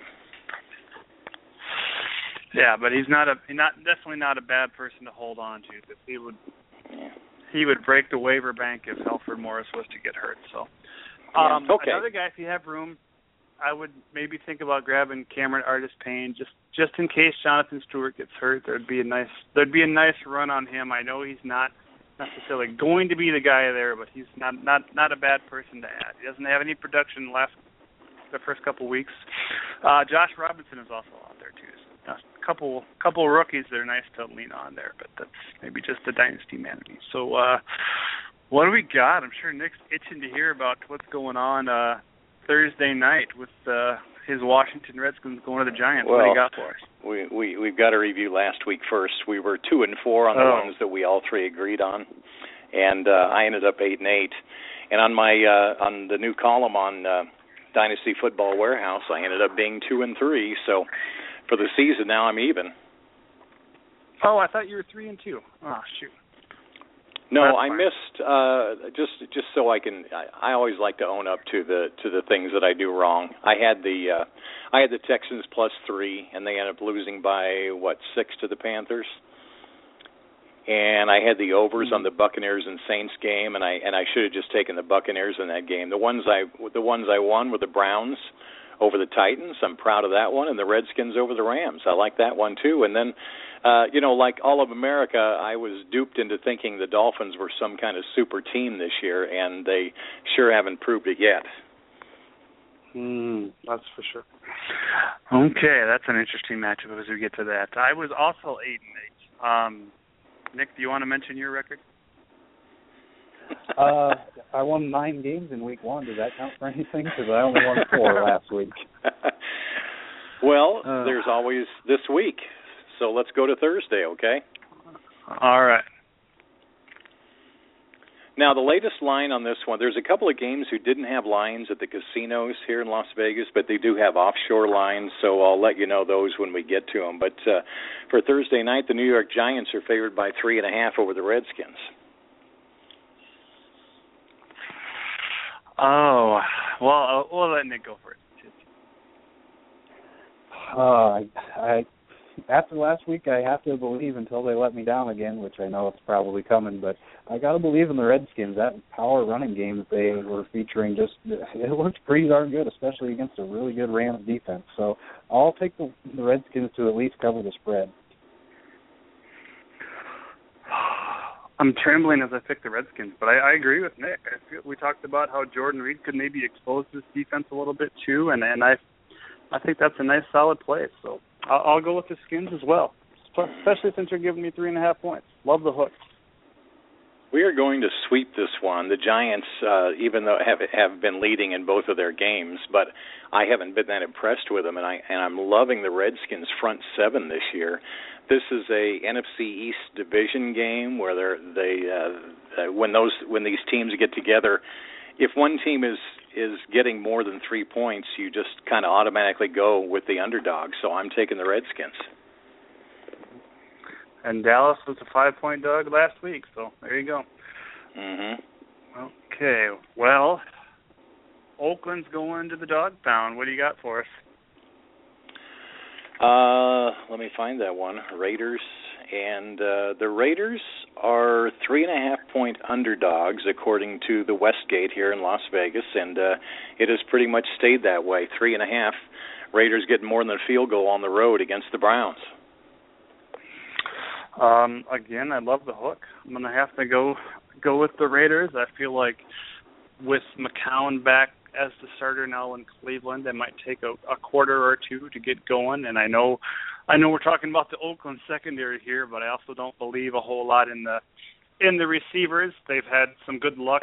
Manziel's had some good luck with Travis Benjamin, but I don't think he's going to be McCown's guy. So I think Oakland can maybe hopefully control the clock in this game. And I think they win this game. So, of course, I'm going to take those 3.5 points. Nick, what do you think? Well, I've never been a big Johnny Manziel guy, but he actually played really, really well last week, and I'm surprised they're going back to McCown. I think if county football was starting, I'd be tempted to take the Browns, but since it's going to be McCown, I will go with the Raiders. Well, you guys, it looks like we're gonna sweep 2 in a row here to start out. First of all, as I do my research into fantasy football, it always helps me when I'm doing my handicapping. The Browns are ranked 22nd against wide receivers, and with the way Derek Carr is hooking up with not only Amari Cooper, but now with Michael Crabtree, he seems to almost favor Crabtree, and that's a guy I picked up in my on my fantasy team this week. The danger here is the Raiders are playing the early game for the first time this year. Now, I understand the Raiders are playing a lot of those situations this year, and maybe down the road it won't matter so much, but for a young team, especially young quarterback, young wide receiver, that may have a factor. But I think it'll have a factor from the fact that Cleveland may jump out to a lead in the first half, and then when the Raiders wake up, look out for a furious comeback. So I am going to take. It's hard to ask a middle-of-the-road team like the Browns to give up more than a field goal at home, especially after a great performance by the Raiders last week. Because the Browns are number 10 against running backs, look for a lot of passing from Derek Carr, and look for a lot of points from Amari Cooper and Michael Crabtree. I'm going to take the Raiders. Wow. Joe Hayden can't cover both of them. Okay. That's exactly right. Atlanta at Dallas. What do you got for us? The Falcons are 2-point favorites at Dallas. Why don't you go first, Chuck? Crickets all the way around. What did I have written? You know what? I'm just going to. I can't figure out any angle on this game except the good old wounded dog angle, and that is when a starting quarterback goes down. You take the team with the new quarterback in the first game after that happens because the rest of the team raises their level of play. So I am going to go ahead and go with the Cowboys +2 over the Cowboys getting points at home. That is a steal. Cowboys +2. This Cowboys team lost to Colt McCoy and the Washington Redskins with DeMarco Murray and Des Bryant last year. I don't care if Romo got hurt. I can't take Dallas. Not this week. I think the Falcons are too hot, and I mean they're facing Dan Quinn's defense. So I gotta take the Falcons. I think it's a really close game, but I think they win it by a field goal in the end. Nick, what do you think? I agree with you, Josh. I got to go with Atlanta in this one. Dallas is just too dinged up. Jason Witten might not even play. Not to mention, of course, Des Bryant and Tony Romo being out. I can't pick Dallas in this one, so got to go with Falcons. Well, we didn't sweep it. Indy at Tennessee. What do you think there, Chuck? What do you got for us? The line at the Westgate here in Las Vegas is the Colts by 3 over the Titans. Well, I saw 3.5, so I really think they just put the hammer down, and they take this one. I'm actually surprised it's not bigger. I know it's on the road, so that's going to tip it a little bit towards Tennessee's way since the Colts are on the road, but they're going to be mad, and I got no problem giving them just 3 points. I think they win this by 8-10. Nick, what do you think? Yeah, you look at the Colts in the last few years; they've just dominated this division. So in division games, so I have to go with the Colts. There's been an interesting history on this line. Started out Indianapolis favored by 5. They went down to 4 the next day. It was number 5 on Sunday. On Monday they went down to 4.5. Yesterday they went to 3.5, and today they are at 3. Here's what I have on this game. After the way the Colts have played their first 2 games, I don't see how they can be favored by anybody on the road. Last week, the Titans were good enough to be favored on last week, everybody thought the Titans were good enough to be road favorites, and that's what happened to them. They got beat. This week, they're getting points at home against a team with an 0-2 record with all kinds of discord in the front office. Those things have a way of filtering down to the field. Titans, with their first game at home, with their new quarterback, Titans are going to win it outright, although I will. I guess the 3 points is a gift. I'm going to take the Titans. Okay. Pittsburgh at St. Louis. Steelers are 1-point favorites at the Rams. All right, Nick, what do you think? I like the Steelers in this one. You look at the way Ben Roethlisberger's playing. He has been one of the top quarterbacks in the team lately. It's pretty much impossible to shut down Antonio Brown. So I'm going to go with the Steelers in this one. St. Louis is also they lost one starting cornerback already. Now both their cornerbacks are on the injury list for this week. And Antonio Brown can't be covered anyway, so I really don't know what their plan is there. Just 1 point, not to mention somebody named Le'Veon Bell's going to be back. I think I'll take the -1 and feel pretty darn good about it. I know it's St. Louis at home, and they got some weird tricks in their bag. I think this is going to be a good game, but I think Pittsburgh wins this by a field goal at least. What do you think, Chuck? The worst thing to happen for a lot of people is probably the fact that their Rams beat the Seahawks at home in their very first game. But the Steelers went toe-to-toe on the road with the New England Patriots. And now they're home playing the St. Louis Rams. And so we're putting the Rams on the same level with the Patriots? I don't think so. Jeff Fisher is really good at home, but mostly good at home playing against divisional opponents like the Seahawks, like the 49ers, like the Cardinals. I'm going to look for the Steelers to win this one on the road and a sweep. All right. And it's not like, Jeff Fisher's not watching Steelers tapes right now. We all know he is. But when these teams that don't play each other, very often when they match up, it's always a little bit weird, and I think you got to give a little bit of the advantages to the offenses. And you look at both offenses in this team versus each other, and I think you definitely got to tip the strength there towards AB84 and the Steelers. So, is this hey Josh? Yeah. Is this the week that Le'Veon Bell is back? He's back. He's okay, back. Okay, good. Well, all right. Suspension reduced from 3 to 2 games. Yeah, so look for him to be heavily involved. Minnesota hosting the Chargers. What do you got for us, Joe? Okay, the Vikings at home are 2.5-point favorites. Okay.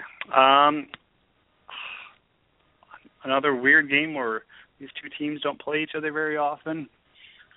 I think the Vikings passing game could actually get it going here, and I know I said the opposite earlier when we were talking about Bridgewater versus Mariota and cinnamon stardom, but I think Minnesota wins this. I think they have Adrian Peterson obviously to lean on, and I don't trust the San Diego defense at all.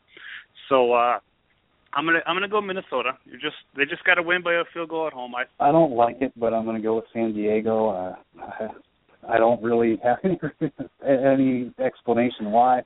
Minnesota could easily win this game, but I'm going to go with the underdog to at least cover the spread. Maybe it's a 1-point game. So you're taking the Chargers? Yeah. Okay. Chuck, what do you got for us? Well, we already know we're not sweeping this one, right?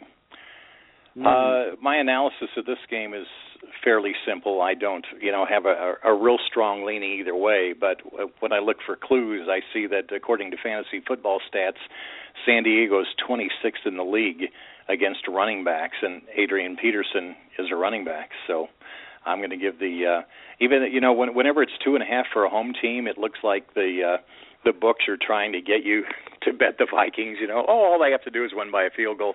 This time I think it's going to happen. I'm going to take the Vikings. Okay. New England. Oh, boy. I can't wait to hear what this line is. New England hosting the Jacksonville Jaguars. looking to extend into a winning streak there, Jacksonville Jaguars. What do you got? Well, this is one of the two games I'm going to look at for my Eliminator Challenge this week. The Patriots are favored by 13.5. Oh, I'm surprised by that. I talked about that earlier. That means Vegas thinks they're just going to boat race Jacksonville out of town, right, Chuck? Yep. Is that a correct gambling term, boat race? You know what? What our old works ATF as good guy as, used to say. It works as good as anything else. So boat race, that term has been discussed on the Rich Eisen show. I think that was about a year ago where they're discussing the term boat race, whether that was a real term or not, and both of the Chris's agreed with him. So, yeah, let's use boat race. All right. Well, all that being said, Jacksonville, when they're double-digit dogs, correct me if I'm wrong, Chuck, does okay. And that's, they only have to lose this game 27-13 or whatever you're telling me here, or 27-14. I think they can say, I think they lose this game by 13. So love the 13.5 hook on there. I'm going to take Jacksonville because you're giving me all those points and it's the NFL. Okay. I think Josh, I can't laugh at your pick of picking the Jaguars because I don't have a clue. The Patriots have a bye week coming up, and by the way, I got Tyrod Taylor to replace Tom Brady next week, so I'm hoping that will pan out. But I just took the Patriots just from the fact that Bill Belichick doesn't let his team let down, especially before a bye week, and the Patriots want to have this is all psycho babble, but I'm assuming the Patriots don't want to go into the bye week with a bad game. So you can probably expect a good performance out of the Patriots, and just because I didn't know who to pick, I'm going to take the team that has my fantasy quarterback. So I'll take the Patriots minus 13. Okay, Nick, what do you think? I think the Patriots are definitely going to win this game, but 13.5 points, that's too big of a spread. I think Jacksonville can cover. Blake Bortles has been playing a lot better this year than he did last year, so Jacksonville will cover the spread, I believe. Okay, a little garbage time love there for Jacksonville. The Jets, the 2-0 Jets, are hosting the 0-2 Philadelphia Eagles, the Battle of the Greens. Chuck, what do you got for us? Let's see. Latest line has the Jets, the upstart. I'm going to call them the upstart Jets, 2.5 point favorites. I gotta believe there's no way Philly starts 0-3. That's my only logic behind this pick. I think, I think they get it going. I know DeMarco Murray's got a little bit of a hammy thing right now, but I something's got to give. And I don't know how they're going to score against this Jets defense, but I think Philly wins this game. I don't really know how. I just don't think they're going to go 0-3. Nick, what do you think? I think Philly was my Super Bowl pick, so they will go 0-3 because whoever I picked for the Super Bowl always ends up having a bad year. So I'm going to go with the Jets in this one to at least win by a field goal, if not more like a touchdown. Aha. Well, Chip Kelly's up against a wall here. Really needs this one. The Jets defense is not one to go up against when you need your first win, by the way. They have been very, very impressive. It is, I boil it down to desperation over celebration. The Eagles are a desperate team. The Jets are celebrating their 2 wins. If Decker can't go this week, the Eagles will take away Brandon Marshall. By the way, it could be a nice play on the unders. The unders are 47 here. The Jets, I'm sure, will be content to run the ball.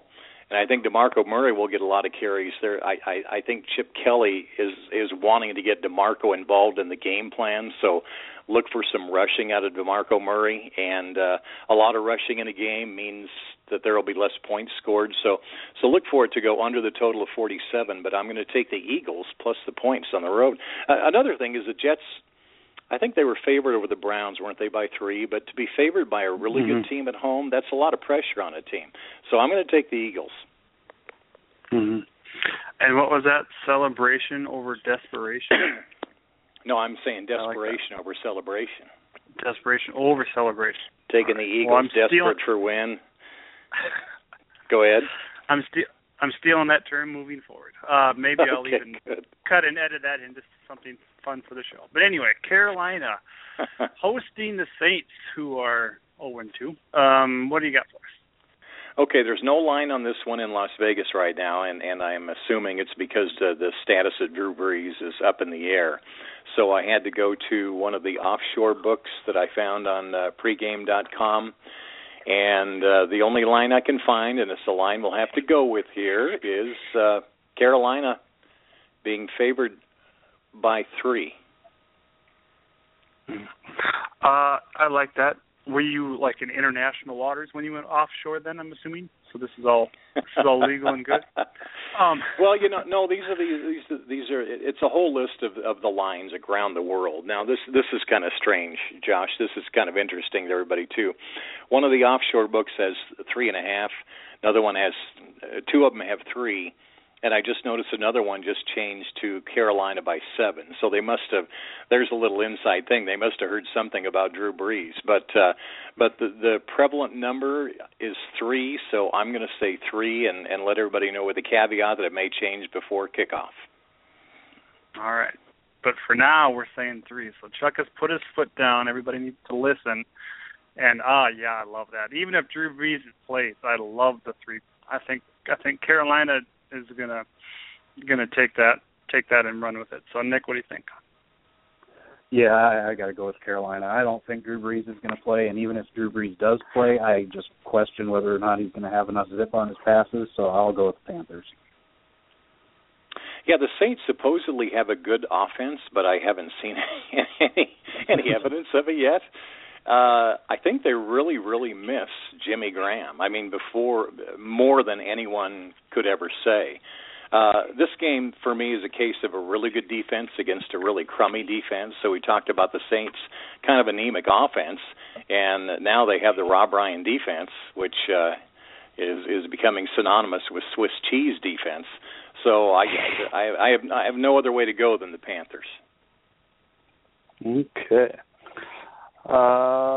Baltimore at Cincinnati, division showdown. Baltimore Ravens are favored. It was 3. It's now 2.5. So we'll make the Ravens a 2.5-point favorite here. Okay. I know the Ravens are 0-2 and they're back at home, and there's a whole lot of motivation or desperation over celebration, I think is what the correct term. But Cincy's hot right now, and that's a dangerous thing because whenever everybody gets behind Cincinnati, that's when they let you down. But I think they keep it going one more week just because it's a division game. And I think they're going to be fully healthy. I think Jeremy Hill's going to be motivated after his benching last week, and they're going to make some things happen. So I'm going to and you said Baltimore 2.5-point favorites? Yes. So I'll take Cincy plus the 2.5. Feeling pretty good about it. Nick, what do you think? I'm going to go the other way. I think Baltimore playing at home, it's a division game, and all they have to do is win by a field goal. I think the Ravens can pull that out. Okay, Chuck, what do you think? Baltimore is 0-2. The Bengals are 2-0. I love AFC North matchups, no matter who's playing. I mean, even when Cincinnati looks like they're outmatched, it's usually a good game, and it's usually a good play. It's probably actually what I'm saying in the AFC North in a divisional game. It's never a bad idea to take the underdog. So I'm just for that reason I'm going with the underdog here. I'm going to take the Bengals. Okay.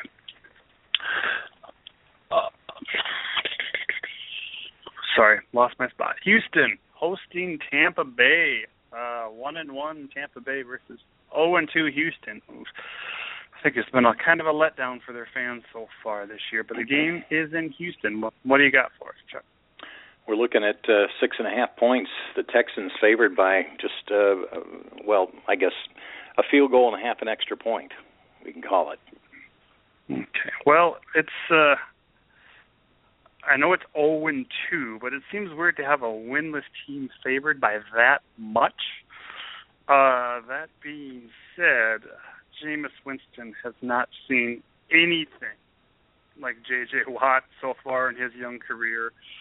And the corners on this the corners on this defense for the Texans really good. Obviously, Jonathan Joseph is there.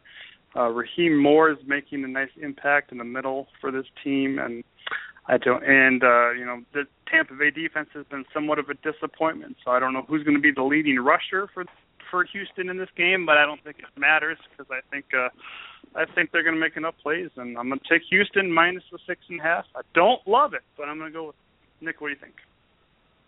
I'm going to go the other way. 6.5. That's just too many points for Houston. I mean, like you said, who's going to lead the team in rushing? They have DeAndre Hopkins, but other than that, they don't have a lot of great weapons in the passing game. So that's just too many points to be favored for such a questionable offense. Going with the Bucs.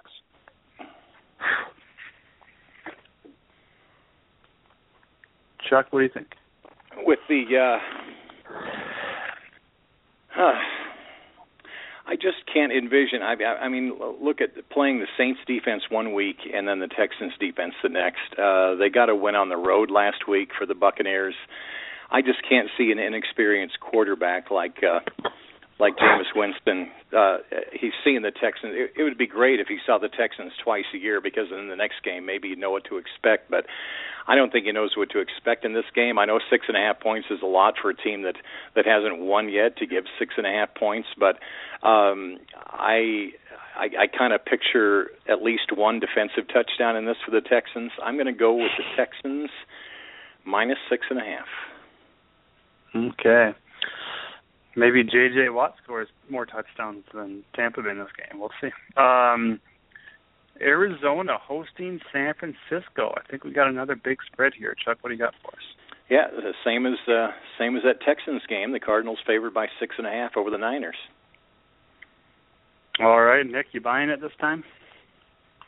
I am. As long as the quarterback Carson Palmer is healthy, Arizona is one of the top teams in the NFL, in my opinion. So I definitely will take Arizona to win this by at least a touchdown. I agree there too. I'll be really interested to see how Eric Mangini's defense tries to eliminate David Johnson, even though he's got somewhat a limited role there in that Arizona defense. But I think they're going to pay attention to what he does and try to take him, make sure that he doesn't make any plays on this team. But then you got to worry about some guy named Larry Fitzgerald, and then don't forget about John Brown in the slot. So I think they're going to have all kinds of problems to deal with on this game, and I think it's going to be a good game. But I think we'll see, maybe the Arizona defense make a big turnover and put this thing over that 6.5 mark there in the end. So I'm going to also go with Arizona. Yeah, where did Larry Fitzgerald come from all of a sudden last week? It totally blew me away. I mean, I love Larry Fitzgerald. I was happy about it, but I don't. It just goes to show that the Cardinals can go to any number of players to win a game. The 49ers at the beginning of the season, I thought they would be one of the worst teams in the NFL, and then they had that Monday night game, and I didn't want to reevaluate right away, and took Pittsburgh last week in my Eliminator series, and they sure did eliminate them. I think that was the real 49ers team. Maybe they'll be better at home, but I would not take them on the road getting anything less than a touchdown. So for that reason, I'm going to take the Cardinals.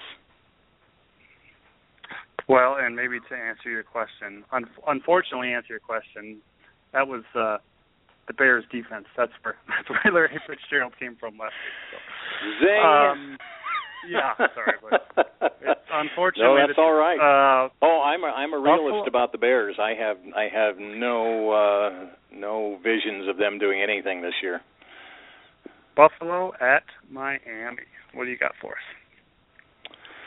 The Dolphins are favored by 3. The 0-2 Dolphins are favored by 3.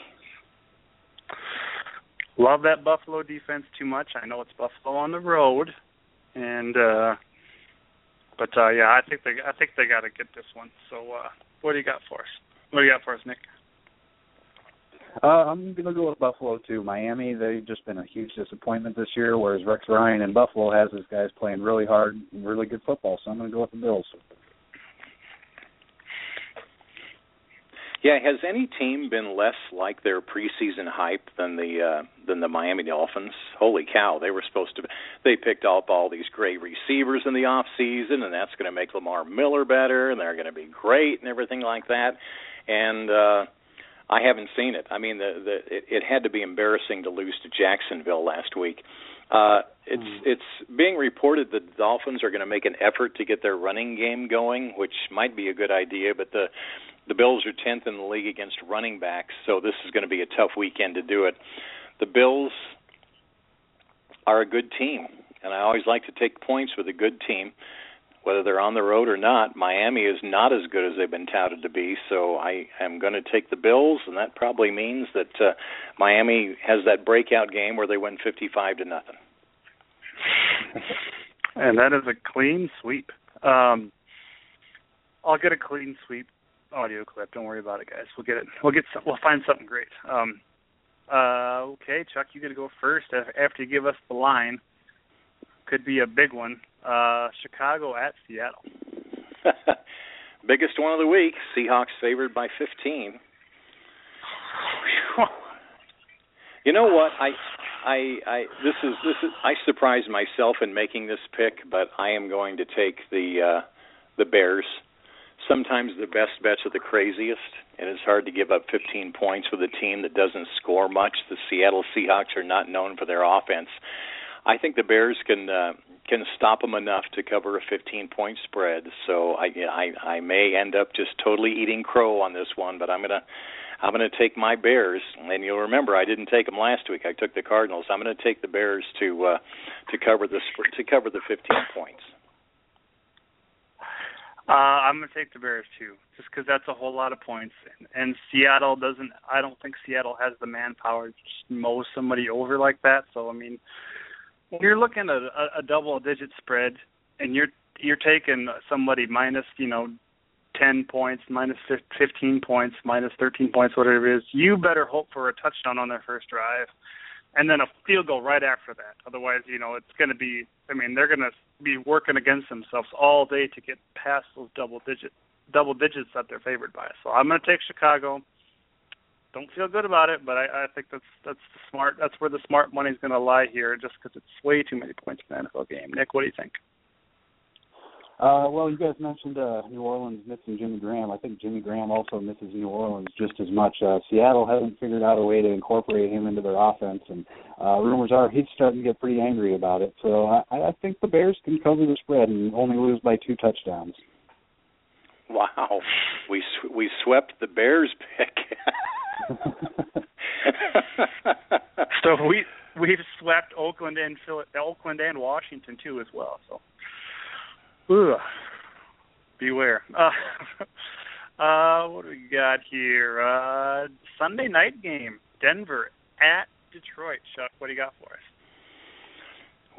This is another one of those, and I don't know why. Maybe C.J. Anderson. I have no idea why, but there's no line on this one either. The offshore line on this one is 3 points, and that is the Broncos favored by 3. So Detroit's getting 3 points at home. Only because they haven't said one. I haven't been that definite about a game so far, but this is going to be my lock of the week. I'm going to take the Detroit Lions to take down Peyton Manning, who's gotten extremely lucky over the first 2 weeks, I believe. And I think Detroit actually has a pretty decent secondary, and I think they're going to make some turnovers and maybe even score a defensive touchdown. And Peyton's not going to be so lucky this week. So you're giving me 3 points. I'm going to take that home team dog in the NFL. That's a pretty decent home team dog, I think. I know they're 0-2, but I think Detroit wins it. So lock of the week. Nick, what do you think? I don't like it, but I'm going to go the other way and take the Broncos. I just think the Denver defense is playing lights out recently, and Detroit's defense just didn't look as good as they were supposed to be in the preseason, so I think the Broncos win this one. Oh, boy. Just to give you an idea of how split these are, one of the offshore books has a pick 'em on this game with Detroit and Denver, but the other three lines that I see are anywhere from 2 3s and 1 3.5. So that's why we're sticking with the 3. The Detroit Lions. Well, let's look at the Broncos first. They've been on the precipice of losing in their first 2 games, and they just happened to win them. Detroit seems to have some kind of magic at home on national games. They will look like world beaters on Sunday night and probably let everybody down the next week. So I'm gonna go with that wave that's Detroit at home on a national game on Sunday night, and I'm going to take the Lions. Okay, and that brings us to the last one. Monday night, I think it's a really good matchup. And I forgot is it at Green Bay? Kansas City at Green Bay? Yes. Packers are favored by 6.5. I just think Kansas City is not that bad a team. I think they have some defensive playmakers. I think they got some guys in offense that could do some damage. And I really think they hang with them. Even if Green Bay has got maybe a 10 to 14 point lead at halftime, I think Kansas City can make this look good in the second half. This is a team that under Andy Reid have shown a lot of heart, and they don't let down. So I'm going to go KC plus the 6.5. Just seems like a lot of points. Nick, what do you got for us? I'm going to agree with you. I think, it's just too many points. Kansas City's got a great defense. They're going to run the ball and try to kill that clock a little bit, limit Aaron Rodgers' opportunities. So I think Kansas City can keep it within a touchdown. Okay. Josh, sometimes I like to look at what should have happened the week before. The Chiefs should have won that game against the Broncos. Now, then you got to think, what would the spread be if the Chiefs would have beaten the Broncos at home on that Thursday night? I mean, the Chiefs would be coming here at 2-0 with the win over the Broncos, and the Chiefs are 1-1, right? Yep. Yeah, that first game. That's right. They beat the Texans the first game and looked pretty good in doing it. Didn't look good in the second half. So if the Chiefs came in there at 2-0, if they would have beaten the Broncos last week and come in at 2-0, I'd say the spread would be 3.5 to 4 or something like that. I'm going to take the Chiefs to. I can't pass up 6.5 points against a team that should be undefeated so far. Yeah, I agree. Nick? Did you take the Chiefs? Sorry. Yes, I did. Okay, that's another clean sweep. All right, so 6 sweeps again this week, so we'll see how we do. I think we were at 2-5 and 5-2 or something like that. So be that what it is, I guess. We were 2-4 last week. So anyway, to recap, the games that we all agreed on: the Redskins, the Steelers, the Panthers, the Raiders, the Cardinals, the Bears, the Bills, and the Chiefs. Boy, a lot of them this week. 1, 2, 3, 4, 5, 6, 7, 8 of them. Okay. Okay, so we'll see what that's all worth in the end. This has been a Dynasty Pulse podcast. Big thanks to our earlier guest, Brian Hawks, for helping us out. Make sure you check out his stuff on DFW. Always nice to have Chuck aboard as well to give us our ATS help. And good luck to everybody. Nick, hope you have a good weekend, buddy. Yeah. Josh, one more thing. Don't forget about my Inside the Lines article on Dynasty Football Warehouse coming out probably, I think it comes out Saturday night or Sunday morning on Dynasty Football Warehouse. I pimped that right away when we started to make sure. Oh, you did? Okay. We'll pimp it again. Make sure you check it out. We're doing it for you folks, so make sure you check that out before you call your bookie Sunday morning.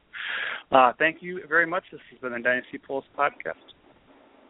Have a great weekend. Take care.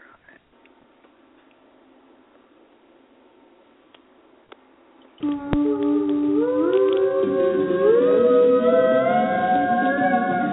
for listening to the Dynasty Pulse podcast with Jake to the Redskins Wagner and Joshua Johnson.